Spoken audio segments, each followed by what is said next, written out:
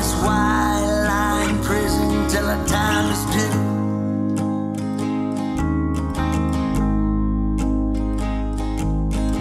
Outlaws and cowboys and truckers on the move, mile markers flying by.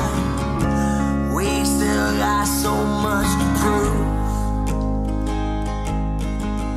What's going on, everybody? We are back, pre-recorded. The Throne Podcast, episode 118. I am joined here live. What's going on? What's going on, brother? Yo, Thanks for having me back. How long has it been? You were just talking about it? February of 19, you had me in here. So I moved to Miami in April of 18, so I hadn't lived here but a year, you know. So damn, Taylor, yeah, you James really blessed Davis, me, man. So no, so you were here very recently, maybe about a year before you came on the show, just in South Florida. yeah. Well, I lived in Fort Myers for a long time. Okay. Like for 8 or 9 years. I moved away to Alabama for a couple years, and then I moved back. I moved to Miami April 7th of 2018. It was not long after that bridge collapsed over on 8th Street. by the Yeah, I campus, live right right? there, 8th Street and 122nd. So. Oh, fuck. Yeah, so it wasn't that long, you know, from the time I moved here to when I was sitting down with you the first time. So Wow. Well, a lot has happened since you've been on the show. yeah, man. Yeah, a lot has happened. Let's I mean, other than obviously, you know, COVID and all that shit, you did just recently drop a project. Yeah, a couple days ago. What's today? The 4th? 3 days ago. So now that project, how long has it been in the works? Because I know even when you were here, you were talking about doing a lot of live shows, a lot of road gigs. Mm-hmm. When did you actually sit down and start to write this? Well, almost 2 years ago, I recorded this song called "The Devils Are Here," and I think I might have played it when I was here before. I'm not quite sure, but as soon as I did that song, I was like, oh, you know, this is the start of a new record. You could just feel that, and then I just wrote these songs, you know, very slowly and let them marinate. Tried to develop this ability to sit something down, step away from it, and come back. And I think I became good at that so much that I let things sit for a little too long. So then I was like, you know what? I've had this song forever. It's time to finish it up. So I put that out maybe almost 2 years ago. And then 6 months or a year after that, I put out the second single. So it was a year in between the two singles, which is way longer than I would have liked. And then I was like, you know what? I want to have something by the end of 2020, if not the very, very beginning of 2021, because I've been in Miami. This April will be 3 years, and I had to put out a new record, you know, so it was time. It was past time, so I'm glad to finally have it out. So, I mean, let's talk about it, man. It's called At Night in the Dark. Yes, sir. And it's obviously a record that the first vibe I got off of it was Bob Dylan. Very, like, well, thank you. That's kind of the vibes that I got. And it's funny, the last time you were here, you mentioned that was kind of one of your inspirations, kind of in a way, someone that... Yeah, I mean, Dylan, you know, is fantastic, huge influence. Him, people like Springsteen, Tom Petty, Jackson Brown. Right. Those are the biggest ones probably. But... yeah, I think the only song that I hear, even though there's people been big influences, in my previous music, you don't hear them as much. You hear like a combination of, on the previous record, Golden Age Syndrome, it was a combination of kind of how I got started, which was like in storytelling hip-hop music when I was like 17, 18, a long time ago. So that cadence of, you know, lyricism mixed with kind of rock and roll music was the last record, which is really kind of my own thing. But then I realized, hey, you know what? I want to sing more, less lyrics. The problem with my previous record was some of the songs, there's so many lyrics, and the music there's a lot of production on it. So then to try to strip those songs down and play them acoustically is very difficult. There's only a few of them that I actually play live off the last record. So I was like, you know what? Now, because of playing live so much, I want to write an album that I can comfortably play live, you know, that has an impact with fewer words. And I think that's something that Dylan, you know, had to battle in his youth as he transitioned into like the late 60s, early 70s, was less lyrics, more punch. Springsteen the same way. Mad Men, Drummers, Bummers, Indians in the Summer with the Teenage Diplomat, you know, that was early Bruce, and then later Bruce was less words with the same punch. So I was really, really focused on that, and I think I did that this time, hopefully. So I remember that. Are you saying that specifically because I wasn't a big Bob Dylan fan?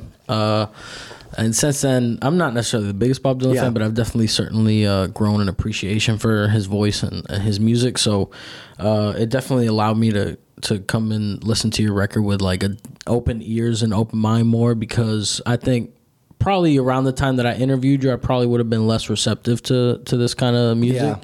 Not that I don't like ballads or I don't like acoustic songs. It's just like, I don't know. Like it was very Dylan-esque, and thank you. Yeah, I don't know, man. I take that as a compliment. I don't know if it's the harmonica and the guitar or the vocal style, but or maybe like you said, it was the songwriting, the cadence and stuff. It's not like you were doing some of the same flows, but I could just.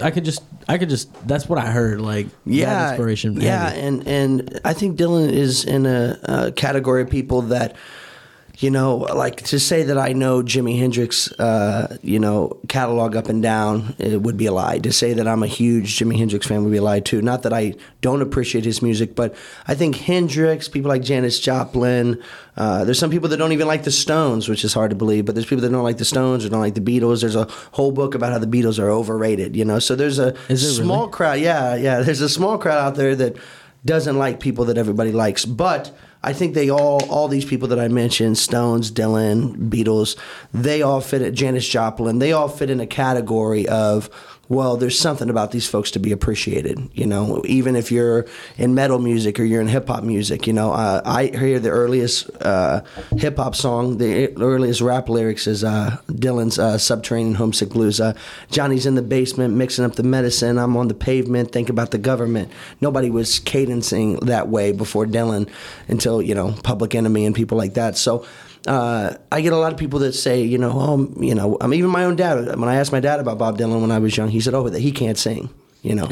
So that was my introduction to Dylan. And luckily, I didn't listen to my dad, which was kind of a theme at the time. And I picked up a copy of both of his greatest hits, Volume 1 and 2, at a Goodwill. And I just wore them out, you know, Mr. Tambourine Man, Masters of War, Positively 4th Street, Queen Jane approximately. You know, so he's had a huge influence on me because no other songwriter in the history of songwriters has won a Nobel Prize, you know. So he's a pretty, I didn't even know that. Pretty crazy, you know. He's one of those few, you know, and there's a few women that are like that, Joni Mitchell, Joan Baez, you know, just excellent writers. And I always looked at it as no one will ever mistake me for the greatest guitar player they've ever seen. No one will say, man, he has a great voice. I use my voice well enough to support the songs, so I figured I had to have an avenue, you know, and the avenue became a while ago. I knew I just wanted people to hear the songs and say, man, what great lyrics, you know, and I hope that's what they do. So, yeah, I think we probably, I mentioned it on the show a lot, so I've probably said this before, but most of the time when I really connect with like a piece of music, it's very much so about the lyrics for me. Like, you know, I'm all in for like a good riff or, you know, a good lick or a good dope beat or whatever. Or obviously some sick drums because, you know, I play the drums. Of course, yeah. I know you. I know about your when you're not doing this. I saw some of your drumming. You're a fantastic drummer. So. Yeah, thank you. But yeah, so fuck, I lost my train of thought. It's okay. It happens. It's the wine. It's the Cabernet. What is this? Yeah, it's Cabernet Sauvignon. Very red. Yes, yeah. I'm a red guy.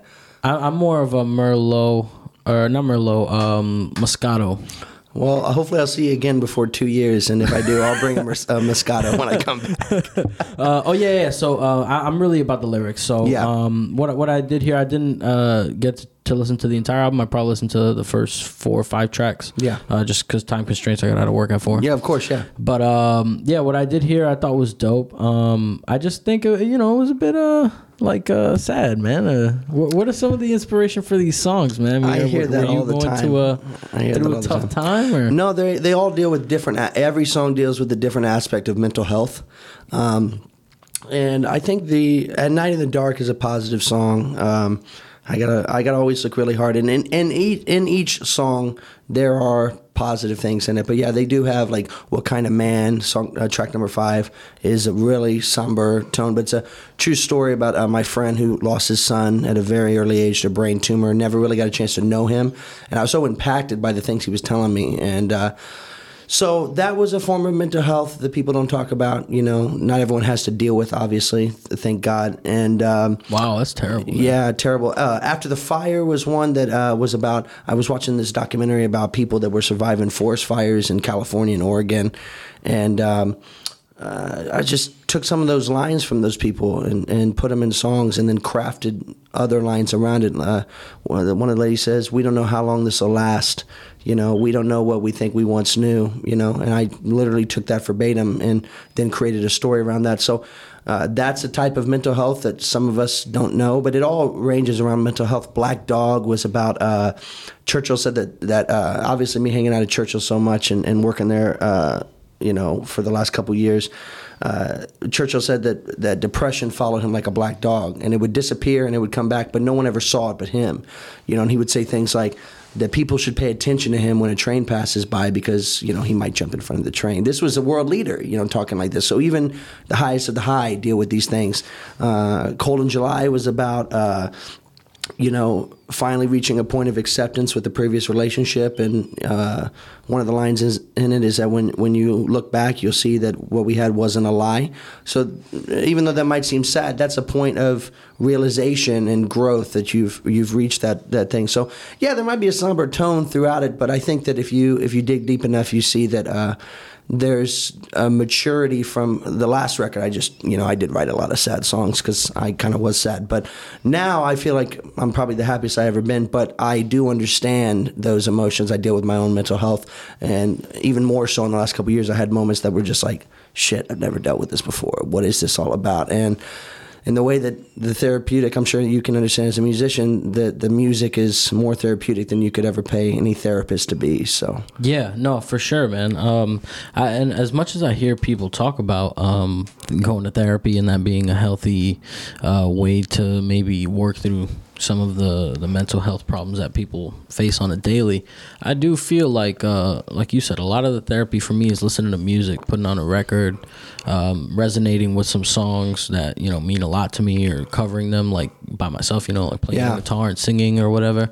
Is that like an escape for you, or is it mainly it's cathartic. Like a hobby? It's cathartic. No, me and my buddy Ambry Johnny, we had this phrase that we have kept between us. He's a great local musician, and we said, we're not casual players, you know. A lot of the times, we saw my friend Ryan Rachel, before we were all friendly, we go to a lot of shows to see people, you know, and just try to have that experience, something that thrills you. And we both looked at each other and we said, man, he's having a lot of fun. And I said, do you think that we look like we're having fun? He's like, probably not. You know, we take it really serious. And to me, it's, you know, it's everything. When I write songs, I don't make them just because I say, oh, this is going to be fun. No, a lot of the album is stressful. Making a record by yourself. I self-produced the record for the first time. Stressful. You know, a lot of the times at the end of the day, you hate the songs. You know, I don't want to hear this thing again. I want to throw it out, you know, because you just have nobody sit and work on it. Yeah, all day. Too much, and you have no one in there to say that's good. Leave it alone. Right. So you do it 400 or 500 times, you know, but then just have somebody. For me, the real thrill is getting somebody to hit you up and say, "Man, you know, I've thought this forever, never said it, you know, and this really had an impact on me." Or I played that with my wife and we danced in the living room, or I washed dishes to this, took my kids to school to this, you know. You want to be a small soundtrack even to somebody's life, even in a minor way, you know. So, no, I have fun, you know. Live is the most fun that I have in my life, but I don't think that I do it for fun, if that makes any sense. I enjoy reaping the rewards of playing new songs live, meeting new musicians, watching a musician that has an impact on you, but I think I do it like it's life or death. Right. It's very serious to me. So how does someone who, like you said, I mean, the thing you enjoy most is doing live shows.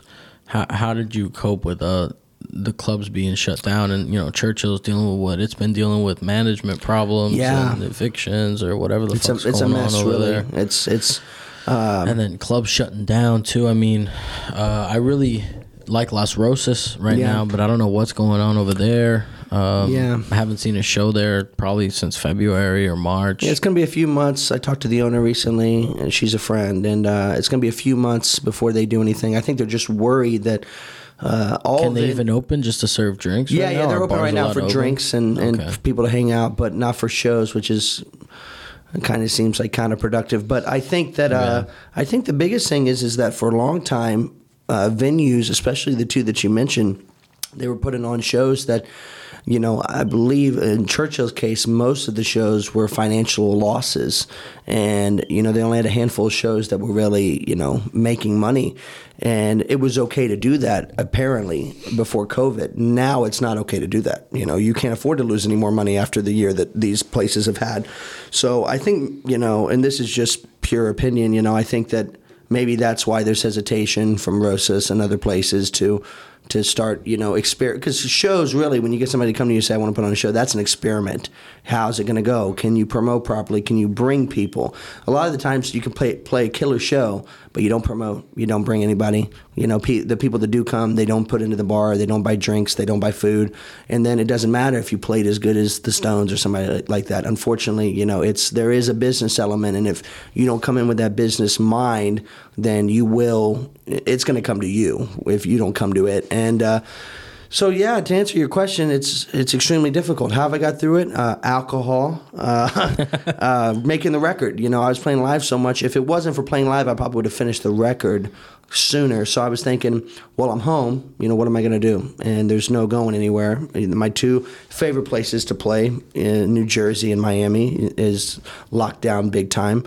I've been lucky. I've had some opportunities at Bar Nancy. Bar Nancy's really leading the way right now in I saw they did the post-COVID shows. Autovon's Garage little get together. Yeah, they got my good buddy Uncle Scotchy, Eric Garcia, is doing a storytelling night there on Wednesdays, doing a phenomenal job. And at first, when he was telling me about the idea, I was like, man, you know, storytelling is really what I do. And I was thinking, I don't know how this is going to fare, especially on a Wednesday night, which you and I both know Tuesday and Wednesday nights are probably the toughest. To get someone to come out? Yeah, for sure. and I was worried for him, and now he's killing it. You know, he's killing it. He's bringing in comedians, and he's bringing in musicians to tell stories, and people from all different walks of life, people that have maybe never told stories before.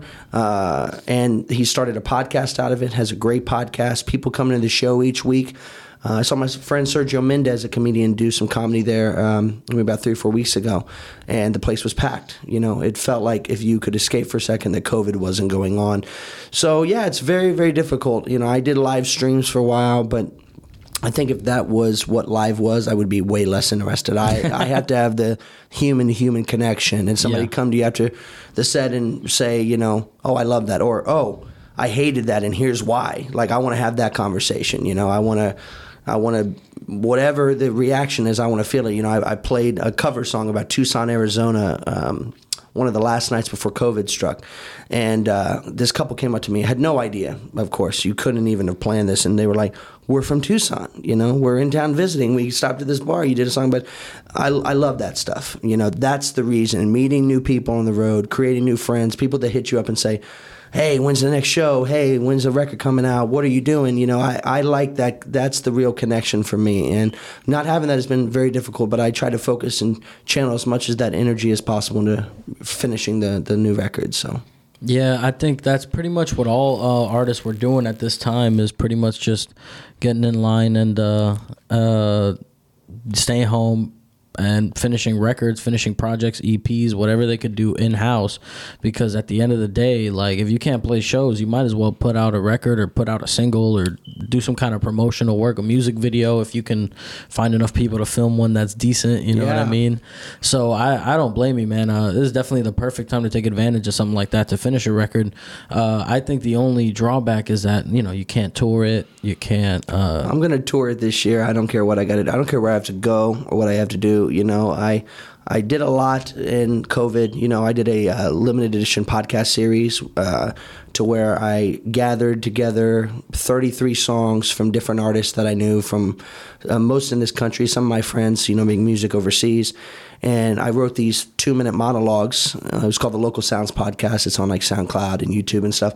And I would do these 2-minute monologues of how I met this artist, the impact they had on me the first time I saw them live, how to follow them on social, all that stuff. Then we would play the song. Then when the song was over, I'd go into another artist. And we did 3 episodes, 11 songs each, and people got to hear hip hop music they'd never heard before, rock and roll music, folk music, soul music, all different types of music. There was no genre constrictions on it. And so that was fun. I had a blast doing that. I revived the podcast in December to do some interviews with people to talk about them, talk about my new record. So I did as much as I could. I did a bunch of live streams, online charity events, as much as I could do. And then I got to a point with the live streams, I was like, I'm tired of doing this. Right. This is not really what I got into it for. So I don't care in the new year if I got to go to Billings, Montana, or wherever I have to go to do live. That's what I'm going to do. The new record, everyone said, don't, hold off on the new record, sit on it. I was like, no, you know what? People have been sitting around at home, and one of the things I look for is new music right now. So I was like, you know what? There's people out there that are the same way. They're looking for new music from whoever, and the people that do support me are like, Jesus Christ, it's been 2 years since a new record. When are we going to get a new record? So I was cognizant of that, thinking, damn, it's time. It's past time. So, yeah, I'm definitely going to try to tour, even if it's, whatever it is, bookstores or whatever we can do, whatever we can do. I got to get out of the house. I think that one of the advantages of doing what you do is that you can tour pretty much by yourself, More cost effective, yeah, for sure. Yeah, it's definitely cost effective, but it's also like fucking flake proof. Like, you don't have anyone that you're worried about. Oh man, Mikey can't make it. He's a drummer. He may make it. He may not. You know what I mean? He works. Yeah. You don't got to worry about that shit. You know that you're committed. You'll be at the show, and that's all you need. You're not at the show waiting for your bandmate to show up 10 minutes before you're supposed to go on or whatever. Yeah. And I've been lucky. I have a little band. We played a couple shows. Just experimenting, we played on the west coast of Florida and got paid like a real band, so we like to consider that we're a real band. But I got a young kid who's great. He just turned 21. His name's Brandon Robbie. He helped me a little bit with the record, and he was on that Black Dog song and also on Drowning at the end of the record. And then I have a great drummer, Khalil, who plays with Ryan Rachel. He plays with a lot of other musicians. They are usually hubbed at the Spot in Wynwood. And but yeah, it is a lot more responsibility because no one is ever, if you're leading a band, no one is ever going to work harder at it than you're going to work hard at it. And that's a good thing, but it's also, that that's the facts and that has its elements to it. And I think that, I like it. I think I'm going to take Brandon on the road with me, so it'll be the two of us, but he's reliable, and you have to have people that are reliable. If not, then there's no point. There is a bit of control with it that if I'm going to choose this path of musicianship and I'm going to choose this career, then I have to be able to control the elements of it, like who I have in, who do I put on my team that's going to take it seriously, because it's difficult. They say bands come together in a miraculous way and they fall apart just as miraculously. You never understand. I don't know how we all came together. And then you hear people say, I don't know why we fell apart. So I like having a band, but I like playing solo too. It's two totally different things, Right. Yeah, I've wanted to get into that. Like, I don't remember when. April 2018, around that time. I picked up guitar for a little bit. I really enjoy playing guitar and covering songs on my own and whatnot, but there goes my phone.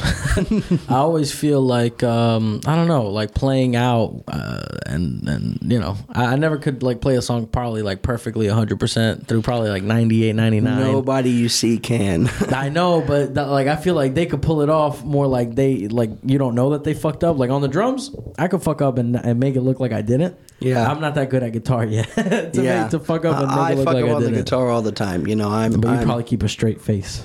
Sometimes you give that oh shit look like, but I'll tell my girl when we get home, I'll say, I fucked up on that E minor, and she's like, nobody paid attention to that, But I always imagine that there's a critic of musicians out there like, oh, that's not the right chord that you go to next. Yeah, that's flat right there, man. That's an A minor. You got E minor, man. Yeah, that's not the arrangement you were playing the last loop around, So, I mean, you think they would notice though, because you're usually with a crowd of musicians as well when you're doing the open mic nights or even most local shows. Really, the crowd's going to be a lot of local musicians because all the bands are there. Yeah, and nobody goes out and sees live music more than live musicians, because I think that the best live musicians see a lot of shows. They don't just. You can't just show up at your show. And I see it all the time. And I have my pet peeves. You know, I've been in the scene long enough to have my pet peeves about things I see. You know, and I think that if you just come to your shows and then you expect people to come to your shows, that's very difficult. You know, if somebody comes to my show, I can look out in the audience and say, I've seen you 10 times in the last couple months, you know, or I've seen you at shows. That's the audience that we've kind of built is, if it's not musicians in the crowd, then it's people that they just support live, you know. And musicians, when I came to town, that were the biggest musicians, whether in what I did or or in bands or something like that, they were the biggest. You know, they were being written up about in the paper, and their songs were everywhere. Some of those bands don't even exist anymore. Some of those players, they don't exist anymore because it wasn't just about playing good. You know, it was about supporting the community. And sometimes I feel like, you know, I don't feel like going out tonight, but I always try to push myself to go, because a lot of the times when you don't feel like going and you do show up, folks say, oh man, I'm so grateful you came out. And that is worth more than anything, you know, and people remember that. And then they come to your shows and they bring a couple people with them. And you always wonder if your mindset is correct, you know. I booked on a Monday, I'm having an album release show in 6 days at a backroom session spot called The Cabin right next to the Marlins Stadium. And I started selling tickets Monday night, and by Friday I sold out of the tickets. And most of the people that bought the tickets, probably almost all of them, they support live music, whether it's me or it's somebody else. So I think that formula, I think that if we as a music culture here on the scene had more of that centered mindset, you would see a music scene like New York City or Nashville or LA. And I think that people just think, you know, I don't have to show up at shows. I'll just play my shows, and that's that. And sometimes that works, but I feel like as a whole that doesn't work, you know, long term. Do you think that that's something you only see here, though? Because you mentioned a lot of cities that are in a lot of different places, from LA to New York, that's coast to coast, and then you got Nashville in the middle. I mean, why is Miami so different? I think that there is more of a, I don't know if I want to use the word selfishness, but there is a more of protect my own type of mindset, and there's more competition than unity for no reason, I feel like, too. I think that, you know, when I'm in New Jersey, we finish a show, and then a group of 20 go to another show, and then you're backstage at that show supporting your friend, and they say, oh, you know, when we get done here, there's a show at Langosta or something, and then everybody goes to Langosta, and it's like this pack moves around, because it helps with the politics of music, of course, on any scene, but it's not because of that. You don't do it because of that. It's just that's a benefit of it, but you do it because you fucking love live music. You know, if I saw one band that's doing this and there's another band that's right up the street, why am I not going to go? You know, and I think my record sounds the way it does because of going and seeing these people that had an impact on my imagination and creativity. I left the show thinking, oh, I want to put something like that in my music, or holy shit, he was amazing. I really need to work on my guitar playing more, or those lyrics, you know, were great, and they're making me think about something to write a song of my own. So if you're not getting that source of fuel and creativity, then you're alone, and you're thinking, I know, I used to say, and it still holds true, I think there's a lot of musicians that I met that says, well, I play great, one day somebody's going to call me to book me. That's not how it works. You know, a lot of great musicians, unfortunately, stay home on Friday or Saturday nights. Musicians, much better than me. You know, I think the only reason I've got exposure on the scene is because of the going. Not because of, you know, maybe somebody saw performances and said, oh, that was great, I'd like to support that guy. But more than likely, they came because they said, we see Taylor everywhere.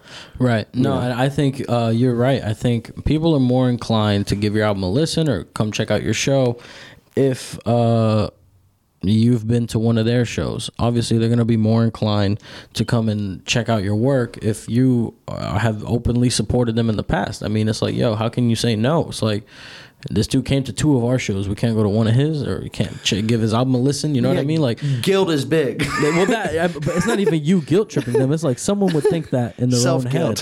Yeah, for sure. I'll take what I can get, whatever it takes to get you to the show. You know? Yeah. I think that's awesome though, man. Because But going back to what you were saying about Jersey, how you can just bounce from show to show, I think that's a lot easier in a city like Jersey or New York, or maybe even LA. I've never been. Probably true.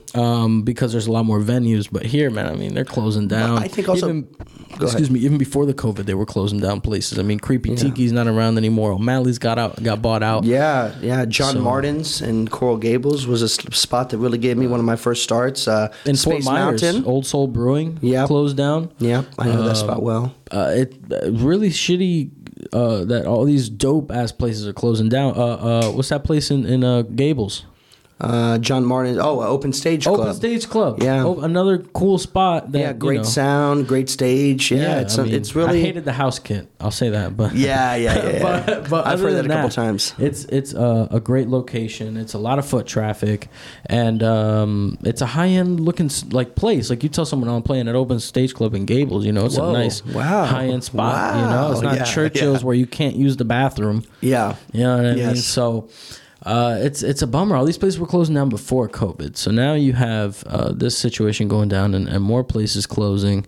You need the people to join in the community and go support, because, like you said, if you just have a bunch of hermits who stay home unless it's their show, how do they expect the scene to flourish? I've only done that one time. I played at Lincoln Soul Brewing. I played an Oski show there, and then there happened to be a show going on at Churchill, like a metal festival. So after my set, I told all my bandmates, "Yo, Eras One and Macronium, they're all playing at Churchill's. Let's go." We fucking rode out to Churchill's, and that was like one of the dopest nights ever. So doing what you said, highly recommend it. Like if there's 2 shows going on and you can make it to both and make like a little party out of it, man, it's one of the dopest things you can do, especially the camaraderie of going with your bands. When you know the bands that are playing, they're obviously going to see them, and they're like surprised to see you and shit. Yeah, just what you were saying. Yeah, there's all different elements at play, and I think also in Miami, people traveling is a much bigger deal than I've seen anywhere else. If I have a show in Kendall, a lot of my friends are like, "Whoa, in Kendall," like I got to pack a bag to go to the show in Kendall, because I might get lost. Right. And I'm thinking, it's true. It's 30 minutes. It's 40 minutes. My buddy told me from Fort Lauderdale, Chris Clark from No Traffic. Yeah, I know Chris Clark. One of my best friends. Really like a brother to me. I got to have him on the show soon. I haven't had him since before his last album came out. The new album's great. I think it's No Man's Land is the new album. And he told me early on in Miami, I was like, man, it's like 35, 40 minutes to your house. And he says, everywhere in South Florida, Fort Lauderdale, Miami, everywhere is 30 minutes. And he's right, So to me, with all the traveling, to go anywhere in Miami to see a show is not a big deal. But I think that there are a lot of people. I have a comedy buddy, and he hadn't been doing anything in a while. One of the strongest comedians in the area, Sergio Mendez. And I said, I'm doing a show at this wine bar in Kendall. It's Vaselet Wine Bar. We've been doing a lot of shows there during COVID. He's been a huge supporter of the solo acoustic musician during COVID when no one else would do it. And he said, I said, you could come and open for me and do 15 minutes or, do 7 and then do 7 intermission. I'll let you do whatever you like. And he's like, yeah, it's in Kendall, though. And I was like, you haven't performed in a while. Get your ass down to Kendall. You can perform in front of a big audience. He's like, okay, I'll come. But I know that that's people that they feel that way, that, oh, man, if I live in Sweetwater, to go all the way to Miami Gardens is a long way, or if I live in Little Haiti, to go to Kendall is a long way. No, right. Like you can't put a price tag or a gas tag on the impact that a performer might have on you. You'll drive home that night on a high better than any drug can give you. It's saying, man, that was great. I feel like now I want to keep doing what I'm doing. And that's mainly the reason I go out for it is fuel. It's great to see my friends, but I go out to try to gain something every night, a little bit of fuel for the fire or something that I'm not doing that I want to do. That's the benefit of going out and sing live. So yeah, no, I agree. I think there's definitely something different to seeing a band or an artist perform live versus just listening to the record. It adds something to the performance for sure, or it adds something to the experience even of listening to that song for the rest of your life. Like there's songs that I heard someone play live that every time I hear it in the car, I think back to that moment where I heard it live. Yeah, well, you're a musician, I'm assuming, for different reasons, but one of the reasons was at some point you saw something, whether it was a YouTube video or you saw somebody live, and it had an impact on you. It set you in a direction. I mean, if it wasn't for that, then there's no logical reason to be a musician nowadays. You know, it's not. You know, my previous 2 girlfriends, when I met their parents, and they said, "Oh, he's a musician," I might as well have said that he's a crack addict. You know, and. When I was young, I wasn't into superheroes like Spider-Man, Superman, Batman. But when I was young, my parents took me to a Bruce Springsteen concert. Yeah. And all the lights are on. There's thousands of people. Then all the lights go out of nowhere. And everyone's screaming. And as a young kid, when I was 7 or 8, that's terrifying. You know, everything's dark. You're feeling that early anxiety. And the band would come out on the stage one at a time, and then when Bruce would come out, they'd go, "Bruce," and it would be a whole 20,000 people doing it. And then out of nowhere, there's nothing, just us. And then out of nowhere, when the band starts playing, something's created out of nothing. And even at a young age, I felt that. You know, I met a guy at my early Springsteen show that I went to, and he could tell that I knew some of the material at a very young age. And he was a blind guy, and he went to all the shows. He just had, obviously, an insane amount of money, traveled the world, and saw Bruce everywhere. And he told me, he says, "I'll send you some CDs," you know. Told my parents, and we just thought, yeah, sure you will, you know. And by God, you know, I was 12, 13 years old, and we got a huge box in the mail of bootlegs from Stockholm and Madrid and Frankfurt and, you know, places across the United States. And to this day, I have 40, 50 CDs, Springsteen live in Vegas, and he made all the custom covers and recorded all the bootlegs and mixed them and put them out so the fans could have them. So what the fuck, man? That's so cool. Pretty crazy. Bruce's lead guitar, or one of his lead guitar players, Niels Lofgren, who plays with Neil Young, his wife was next to us one night at a show, and I was singing along the whole night, and she said, "You know what? Let me go get something." She went and got Bruce's handwritten set list. She got a piece of broken tambourine off of Clarence's tambourine. She got, it was December, they were doing Santa Claus is Coming to Town. She got me one of their Santa hats. So I mention all that because you see that that it has an impact on people from 8 years old to 50 to 60, no matter what your walk of life is. And it was those things that made me say, even if I could have a tenth of the impact of one of these guys over the next 50 years of my life and leave behind stuff that will live on after I die, which nothing does that better than music, I feel like. Maybe the Bible, but that's probably about it. Then that's a life worth living. You know? Yeah, I remember the first metal show that I went to. It was Metallica, Lamb of God, and Gojira. But I remember I wasn't a big Lamb of God fan. I wasn't a big Gojira fan. I was there to see Metallica. When Ecstasy of Gold is playing and they're coming out on stage and they fucking kick into the song and shit. I remember like the feeling that I had, bro. It was a magical fucking experience. I was 13. And how old are you now? I'm 24. So 11 years later, almost half your life later, you can still tap into that feeling in any moment. Yeah. You know? And I remember after the show, me and my cousin fucking ran down because they're, you know, throwing pics, doing all this crazy shit. And I remember running down to like the 100 section because we were up in like the 300s. And, you know, James Hetfield is there throwing pics and talking to people like from the stage. And I run over and me and my cousin are yelling, "James, we love you." Like, just going off. Yes. And I remember specifically he pointed at me and made eye contact with me, and like that was it. From that moment, I remember that moment still to this day. And you were blessed when the lady, I'm gonna totally screw this story up, but I think she was a leopard or something like that. When she touched Jesus and Jesus looked back at her and said, "You're healed," you know, that was that moment for musicians. You know, one of the concerts, I think it was Columbus, maybe 2002. Bruce was doing he did a 9/11 record, and it was fantastic. It was really necessary for the country at that time. And I was like 12 years old. We went to like 14 shows in an RV. Me, my dad, my mom, and my Uncle Rex. Dude, that's so badass. Yeah, it was awesome. It was, it's unbelievable. It says a lot about my parents. And my parents are a big reason why I do music now, because of all the great music they turned me on to, and really had no idea at the time the impact it was going to have on me.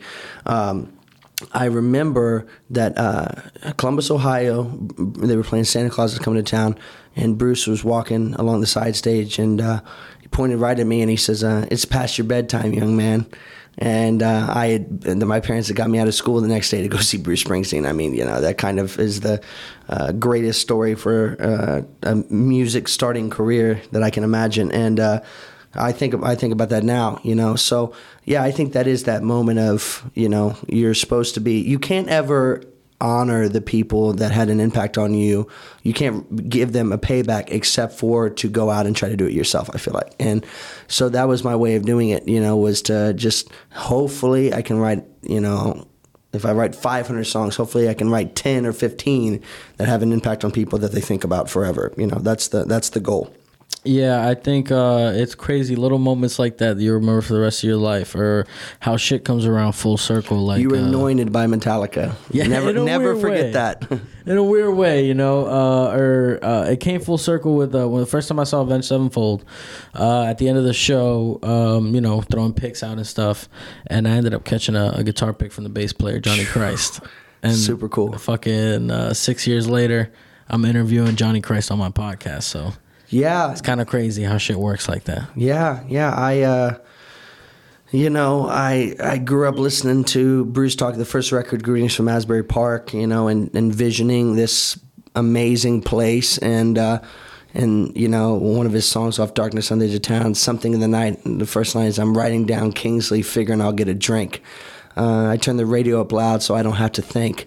And we've been lucky a couple times. We played on Kingsley Avenue a few times in Asbury, which was just, I didn't even care how the show went. Just to be playing on Kingsley was awesome. And then where Bruce met Clarence, the saxophone player who he's leaning against on the cover of Born to Run, I ended up going on tour with Clarence's son. We become really good friends. And they got their first start in the place that Bruce and Clarence met for the first time was a place on Kingsley called the Student Prince. It was like a club with a small little stage, and that's where they played when they were first getting started. Well, the Student Prince is now a place called Porta. It's an Italian restaurant. So we did a tour dinner with some of our sponsors and some of our friends and family up there.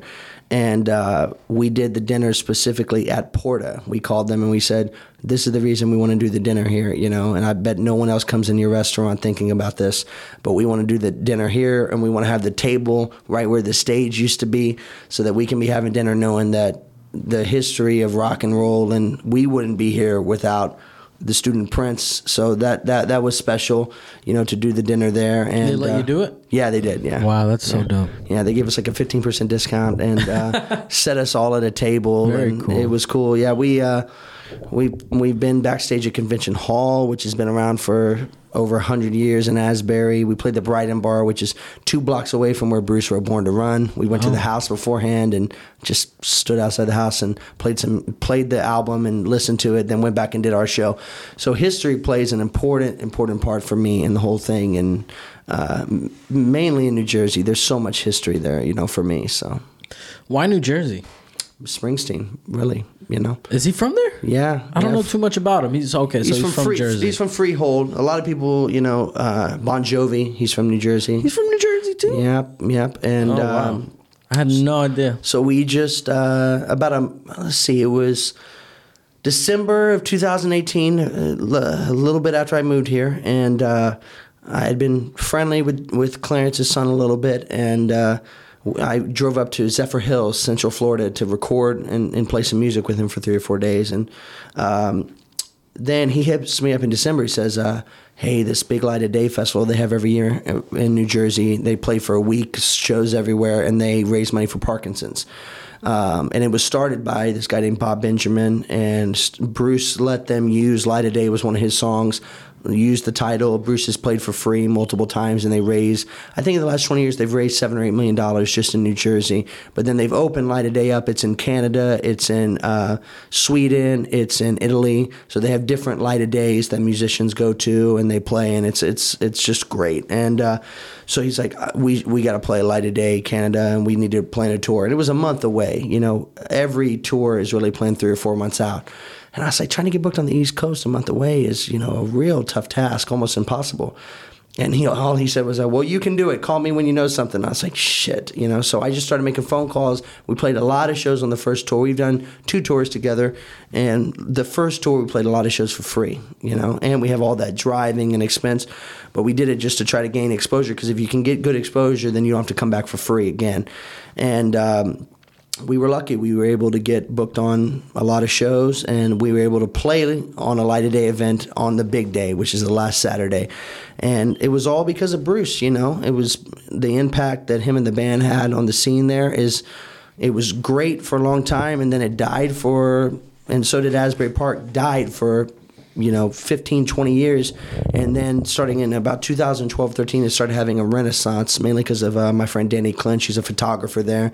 He's taking pictures of all the big folks, REM, Fish, Radiohead. He's done Petty and Johnny Cash. He took Springsteen's last record cover. He's got a photo gallery there where he sells his photos to people all over the world, but he also puts on live music. And we've played there 4 or 5 times, and we just wanted to be a part of the history. When I took Clemens for the first time, I knew where the house was that Bruce wrote Darkness on the Edge of Town and the River. So we went to that house, and there's a tour photo outside that Bruce took with the band. And I told Jared, I said, here's the photo. That's where your dad's standing. Go stand right there. Let's take a picture. And there's something about I don't believe in ghosts or anything like that, but if I did believe in it, then you really feel ghost when you're there. You feel like the spirit of the music is in these guys that had so much of an impact on the scene, that they're there with you. And the fact you get to be at least a small part of that those were my young dreams. It wasn't about getting some big record deal or being famous. It was about just being able to say, yeah, I played on the scene in Asbury Park. I became friends with all these musicians. We did stuff that had an impact together. That was, an early dream, and still a dream, that I work every day on. Yeah, I think that little goals that you meet that might not necessarily be big accomplishments to other people is some of the most fulfilling reasons to be a musician. Like when I got to play Revolution live, huge, yeah. Huge. It's an amazing venue. I literally went to shows there as a kid growing up in high school and stuff like that. And backstage seeing the flyers of the shows that I went to on the walls and stuff. Like, holy shit, I was here on that day. I was here on that day, and now I'm here on stage. You're always just trying to be one of those guys, especially early on. You just want to be one of those guys. Springsteen said that. When he was first starting out, he would go to a Jersey Shore beach jam, and there'd be guys in a circle doing a pass around, like I play a song, you play a song, we all sit in on it, we sing on it. And he's like, and my earliest dreams was if I could just be one of those guys, that would be enough. And I think that that's still something that I think about, the Stone Pony is the most legendary venue on the Jersey Shore, and I always wanted to play there. In 2016, I went to Asbury for the first time. I stepped on the stage.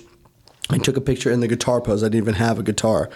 And then January of 2020, so a little over 4 years later, a good friend of mine who's in a rock band, Bobby Mahoney and the Seventh Son, probably my favorite band in New Jersey by far.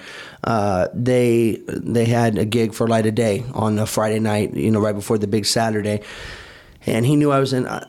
They were down here in Miami. I booked them a couple shows in Miami. They played at Lincoln's Beard Brewing Company. Yeah. And after the show, we were all hanging back at the hotel. He's like, "So are you going to come to New Jersey soon?" I was like, "Well, I don't really have anything planned. I don't have anything that's pulling me there."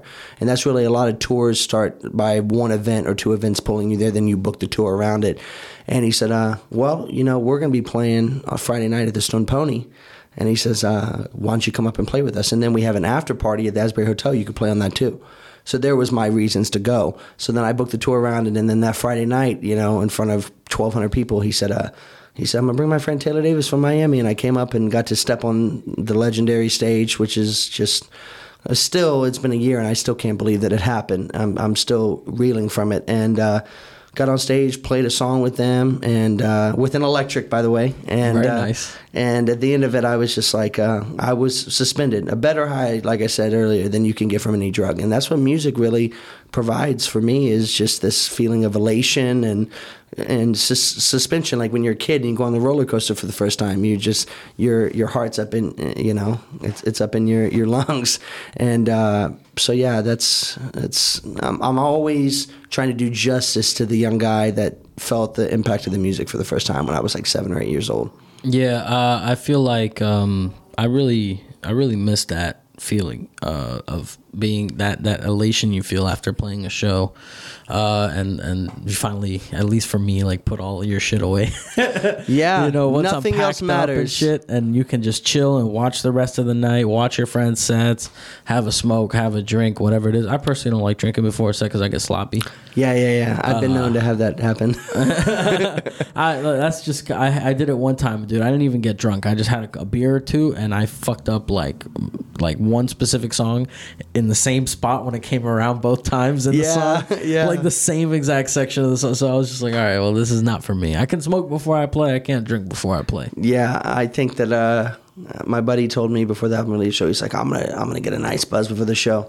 I said, I'm not gonna drink. I said, because some people have seen me play a drunk show, and they'll be able to recognize the signs. And I'm trying to kill it tonight. But yeah, I think that when you're playing like that, when it's your time to play, nothing else matters. Your girlfriend can be mad at you. Someone could have shot the dog.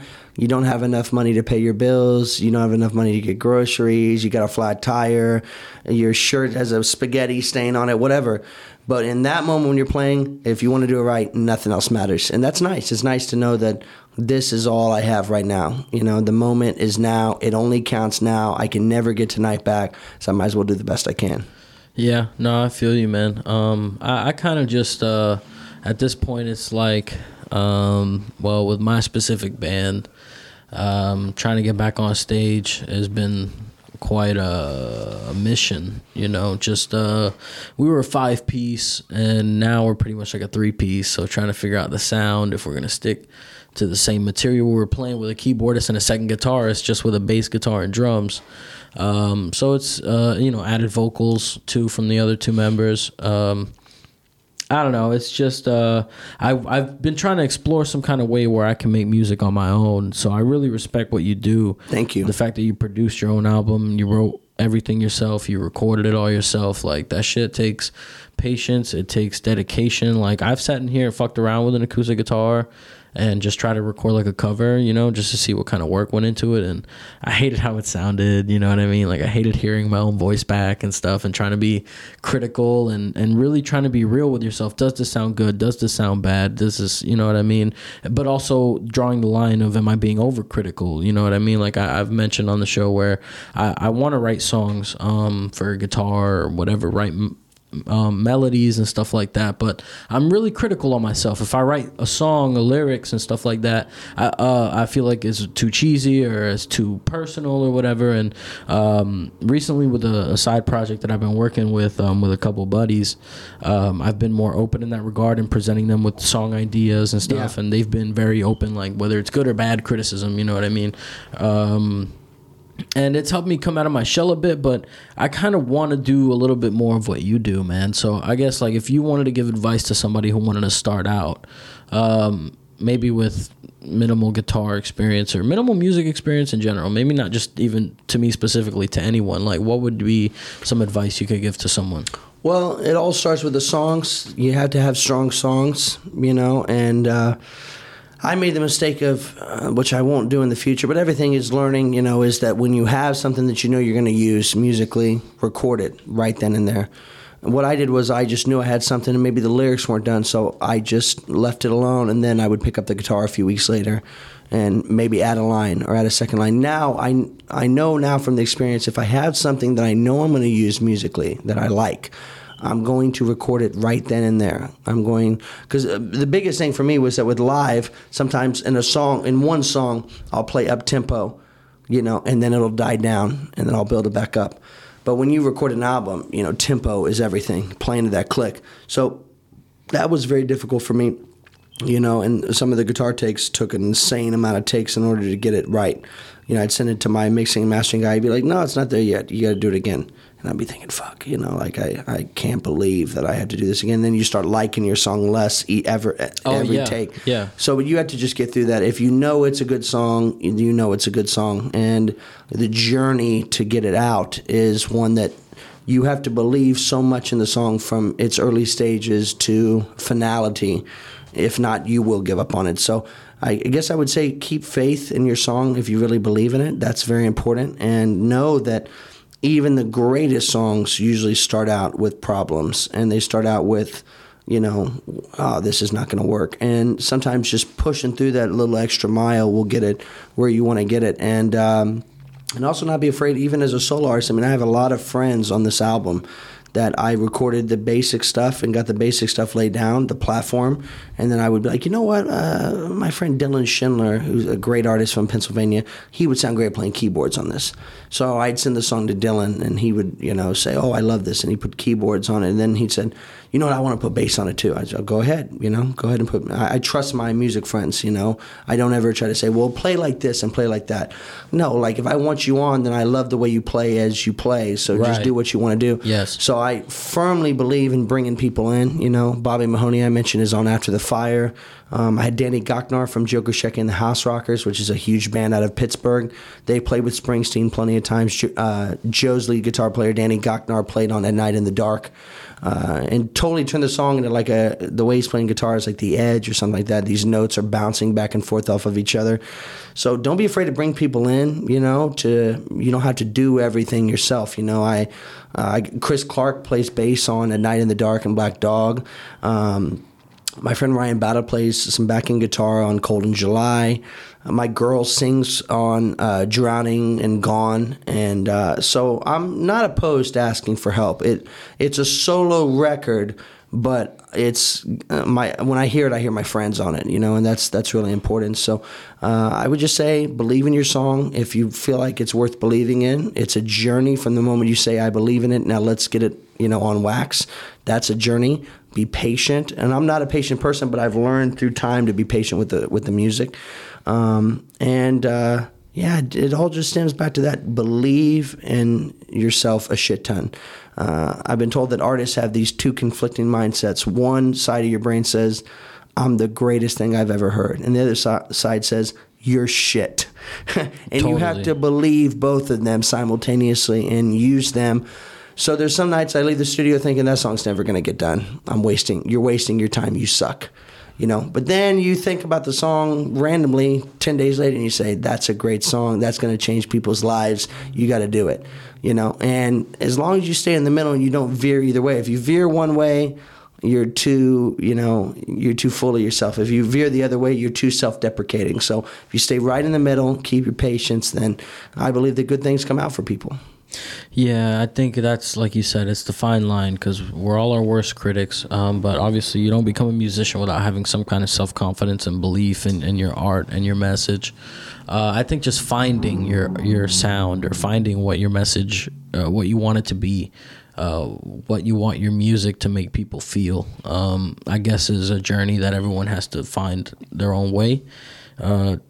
I don't know, man. I would love to be a songwriter like that. You're a very talented man. There's no reason that you can't do it. Yeah, I feel you, bro. But there's that side of my brain that's just like, you're shit. You're fucking garbage. Yeah. You know what I mean? Yeah, and let me tell you something from an outsider. Maybe that's a mental not. health thing, It is. There's a thin line between great creativity and insanity and mental health. I really believe that. I think that, like I said, you wouldn't get in this career if not for a little bit of craziness, and I think that my only form of therapy is it is to record it, put it out, and then once you put it out, that moment of elation where you can't touch it anymore, there's no edit here, there's no edit there, it's out there.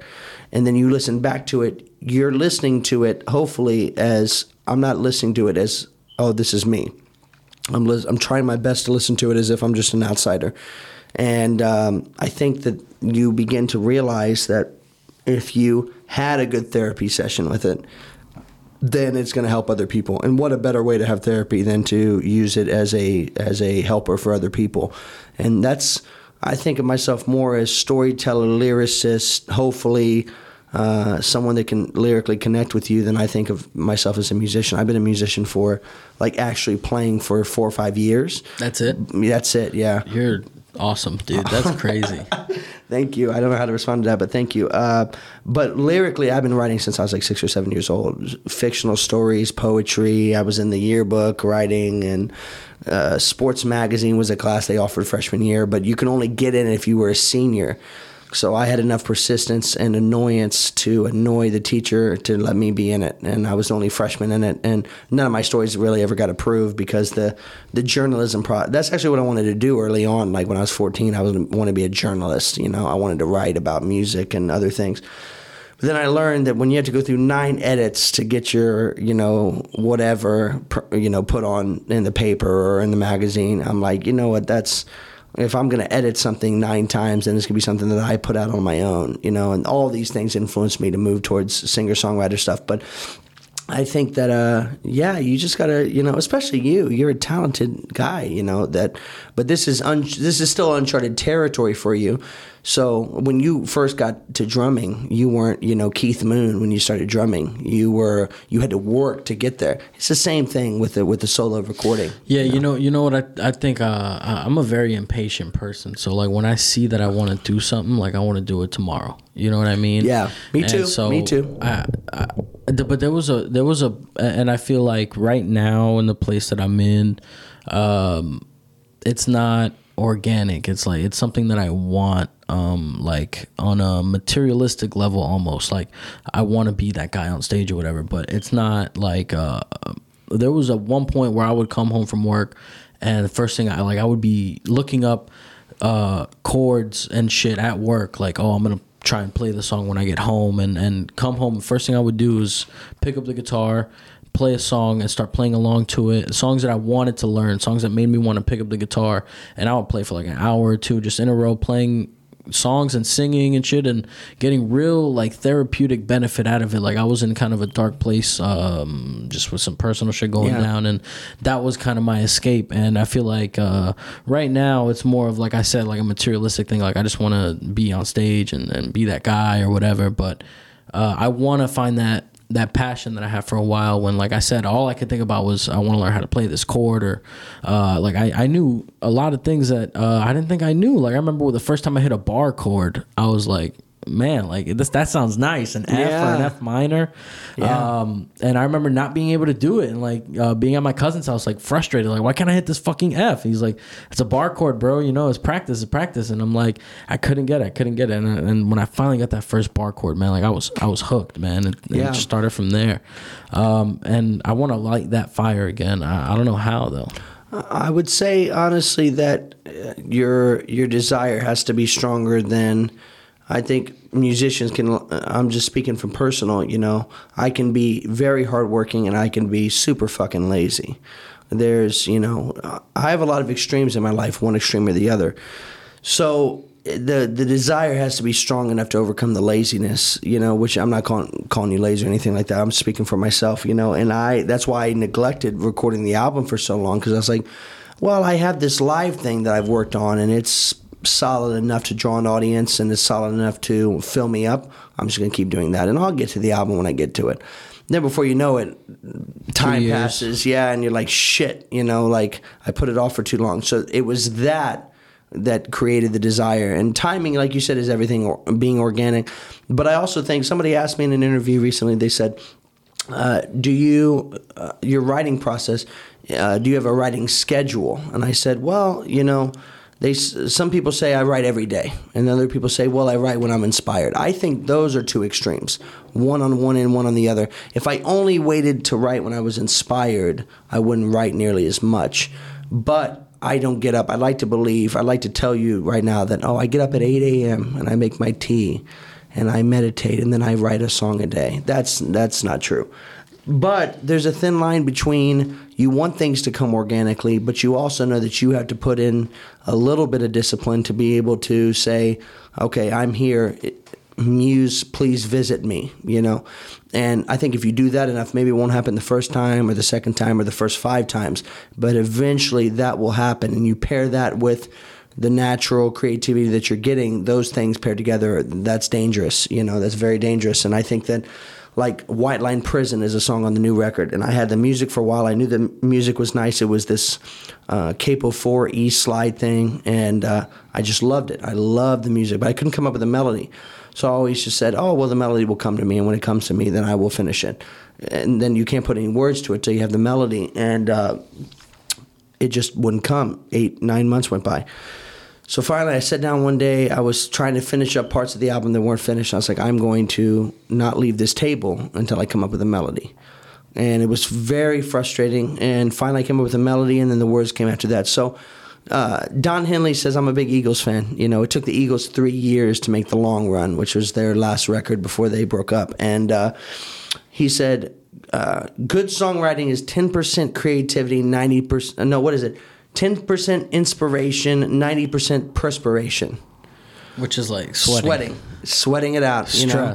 So I think about that all the time. You know, if I get a good initial idea and then I just have to sweat it out, and I know when I've tried to sweat it out too much and it's not working, and I'll just say, all right, I'm going to do something else. Maybe come back to this tomorrow. Yeah, and I'm going to let it marinate, you know. And if I come back and I come up with something, then there is something to it. If I don't, then it's not going to work, and it's time to move on to something else. So when I was young, we would do a project. Then we were doing like mixtapes. You know, we would do a remix mixtape, which you get the beat, you write on it, you're just trying to be punchy in every line that you do, and then you put it out. I was putting out a project like every 3 months when I was like 17 or 18. And then I look back and I say, you know, that was a little too fast.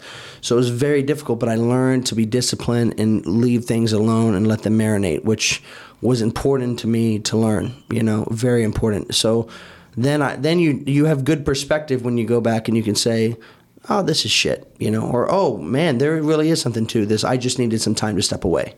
So yeah, that's a good way to look at it. I think you always need a bit of time to step back and be able to observe your work from a neutral standpoint. Like you said, like, this isn't me. Let me just come at it from an outside perspective. It's very hard. It's very, very hard because it is you know? Yeah. But you have to pretend that it's not, you know, which is very difficult. So I'm always trying to say, well, if I was just a bystander and I heard this song, you know, would I like it?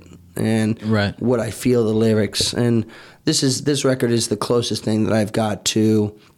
I had one song on it that I felt a little insecure about, and I asked my buddy the other night, I said, do you ever feel insecure when you put something out, you know? And he said, oh, yeah, all the time. And I was like, okay. But then ironically enough, the record's been out, you know, for 4 days, 3 days, something like that. And I asked a few people that are close to me, I said, what's your favorite song? And they all said the song that I was insecure about. So that made me feel good because I feel confident about the rest of it. So, you never know. And that's real evidence that you never know. Yeah. You never know. And sometimes you can be too involved with it. So yeah, no, I agree, man. I think that's a perfect note to end on, brother. We've been going for over an hour, but this album, what I've heard so far, I really enjoy it. Thank you, and thanks for having me back. It really means a lot. I have a lot of respect for all the work you do here on the podcast, and for having me as a guest again. Really means a lot. Good luck to you in 2021 with all that you're doing. So yeah, man, thank you. It's kind of crazy to think that 2020 is over, but the nightmare hasn't ended, you know. No, people are overly optimistic that it'll end soon. We still have too much fucking nonsense, you know, to have it end as much as we would like to. But I see a foreseeable future to where we'll be back to normal, hopefully, and great bands like yours will be out shredding the places up, and hopefully I'll be doing my acoustic thing for people. And I think I would love to get to a point where I could play like one of your open mic nights or something. Like that was something I was really strongly considering before COVID, like really tightening up and trying to come out to one of your shows. People, they tell me all the time, they say, well, I'd like to come, but I'm not ready yet. I'm like, have you been to our open mic? Like, people, they don't care about that. They don't. We see everything. But what's nice about our open mic is at Churchill's is that you see everybody. You never know what you're going to get. And you might see somebody and you go, what the hell is that? And then somebody will come on and you'll be like, wow. That's why it's important. You know, people disappear and then come back and disappear throughout the night. I'm like, no, stay. You don't know. Yeah. You don't know when it's going to happen, when this stroke of genius is going to happen. And we're actually, Panther Quartz and I from the Black Market. I don't know if you know Panther. Oh, yeah. I know the Black Market. Yeah. Panther and I are starting an open mic. I forget. He hasn't even told me where the place is yet, but we're starting it as soon as a week from Wednesday. He's talking tomorrow, finalizing everything with the new venue. And we're going to start open mic every Wednesday night. And right now there's really, besides Roots Kava, which is a great place to go for an open mic. And I've heard of the place. The owners are good friends of mine, just sweet people. They gave me one of my first curated shows in the city that we had before COVID. They have a great open mic. But I think it caters to rappers and to soul musicians. And the thing I miss about the open mic at Churchill's is it catered really to whoever was bringing it. A comedian, writer, poet, musician. We've seen crazy shit, crazy shit that I never imagined. I can't believe this is an act, and it was an act, So we missed that a little bit. You also can't get liquor, so this new place, we're going to be able to have alcohol.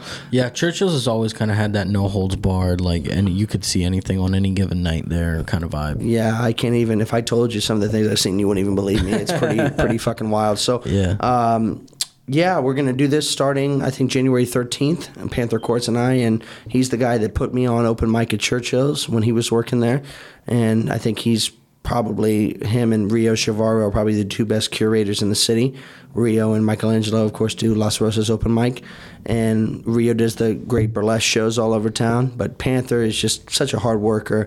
And he asked me, he said, you feel like hosting an open mic? And I was like, yeah, sure. I mean, at this point, I'll really do anything just to get out of the house. And I know there's plenty of musicians that have messaged me over the last 6 months saying, when are we going to have an open mic? When are we going to do something? I have new material I want to test out, And so we're going to start that January 13th. And like I said, I don't know exactly where it's at yet, but he's doing events at this place, and he wants to have an open mic. And right now we really have, besides Roots, we'd have the Corner Market on open mic right now. So come hang out. As soon as I know where it is, I'll send you a message. And I'll definitely promote it on the show, man. Definitely. Yeah, and you come out too. Yeah. You don't give yourself enough credit. You're fucking crazy talented. Come out and play, man. And, we have bands that take 30 minutes to set up to play for 6 minutes. Jesus Christ. But they play for an audience, and there's somebody in the audience that says, oh, by the way, I own a brewery. Why don't you come out and play? That shit happens all the time. If it wasn't for that, I wouldn't have played all the gigs that I've played. Somebody saw me play at Churchill's even before I was the host, and they said, oh, we love it. Come out and play. You know? So... and go check out At Night in the Dark. It's available on all the streaming platforms, YouTube, Spotify, Apple Music, anywhere you can download, stream, or steal music. Farmersonly.com, Christian Mingle, wherever you get your music at, you can download the new record and check it out. So, well, definitely make sure you guys do that. Thank you so much again, Taylor. Thank you, brother, for coming through, brother. Other than that, make sure you guys check out his album, and we're gonna play a song for everyone right here on the pod. What song you think we should? You know what? I'm gonna have you play something that we haven't played on any of the other shows. This is a Throne podcast exclusive, I guess we can call it. Yes. This song is called White Line Prison, and I wrote it just about. I saw that title. I get a lot of song ideas from watching Forensic Files late at night. I get stoned with my girl. We fall asleep watching Forensic Files. It doesn't sound like it's peaceful to fall asleep to murder stories, but. Somebody said something about White Line Prison. I was like, oh, that's great. That's great. That's a title of a song. So I had it, and I had this music, but I couldn't find the melody, like I said. And then I started thinking about, when I did find the melody, I started thinking about the road, and being a white line prisoner is basically, you feel like you're almost a prisoner of the road. Like you only get the satisfaction from the road, and I feel that way a lot from traveling. As soon as the tour's over, I'm good for about 2 weeks, 3 weeks back in Miami, and I'm like, damn, I'm ready to go again. Oh. So it was a combination lyrically of that, and my grandfather, he passed away almost 10 years ago, coming up on 10 years ago, and when he passed away, my grandmother gave me a few things of his. She gave me some bullets from his hunting gun. She gave me a few of the rings that he used to wear. And he was actually a big traveler. He worked for Celadon Trucking, which was a trucking company out of Indianapolis. We're from Indiana. And he traveled to Mississippi, where he was from, a lot. And he just loved the road. He had his own RV. He had a truck with a camper top that he'd sleep in the back of. So now... I'm traveling as a career. And so the song's kind of about the similarities between me and him. The first line is, I still got the bullet shells from the gun you used to cock. You never killed a man, but I'm sure you thought about it a lot. Talking about humanity and manhood. And it's slowly becoming one of my favorites. So I'm really proud of that song, and I'm proud of the record. So I hope everybody enjoys it and finds at least one thing on it that they can get something out of. So for sure, man. Well, ladies and gentlemen, without further ado, White Line Prison. Check it out.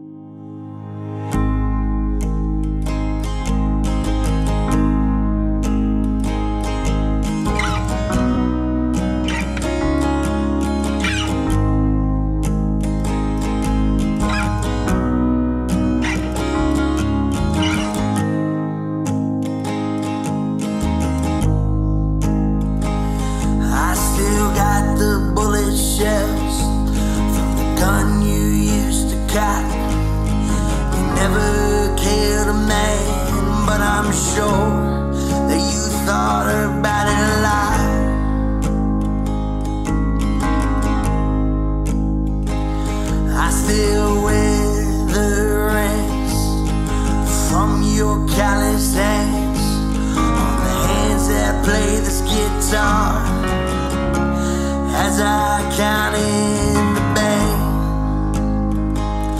We're in this white line prison, just me and you.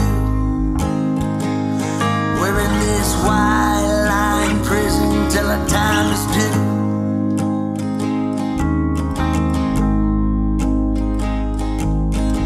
Outlaws and cowboys and truckers on the move. Mile markers flying by. We still got so much to prove.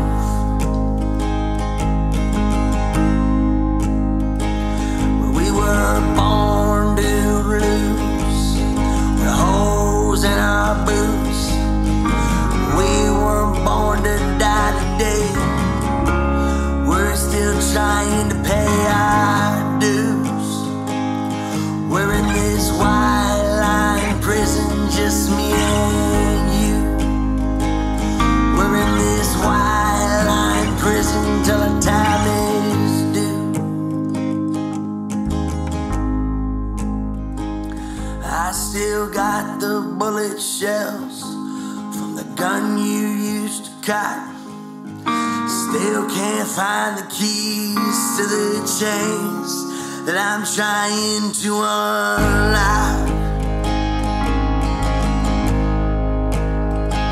So we go on and on, chasing down the sound, the closest thing to flying, without leaving the ground. 'Cause we're in this wild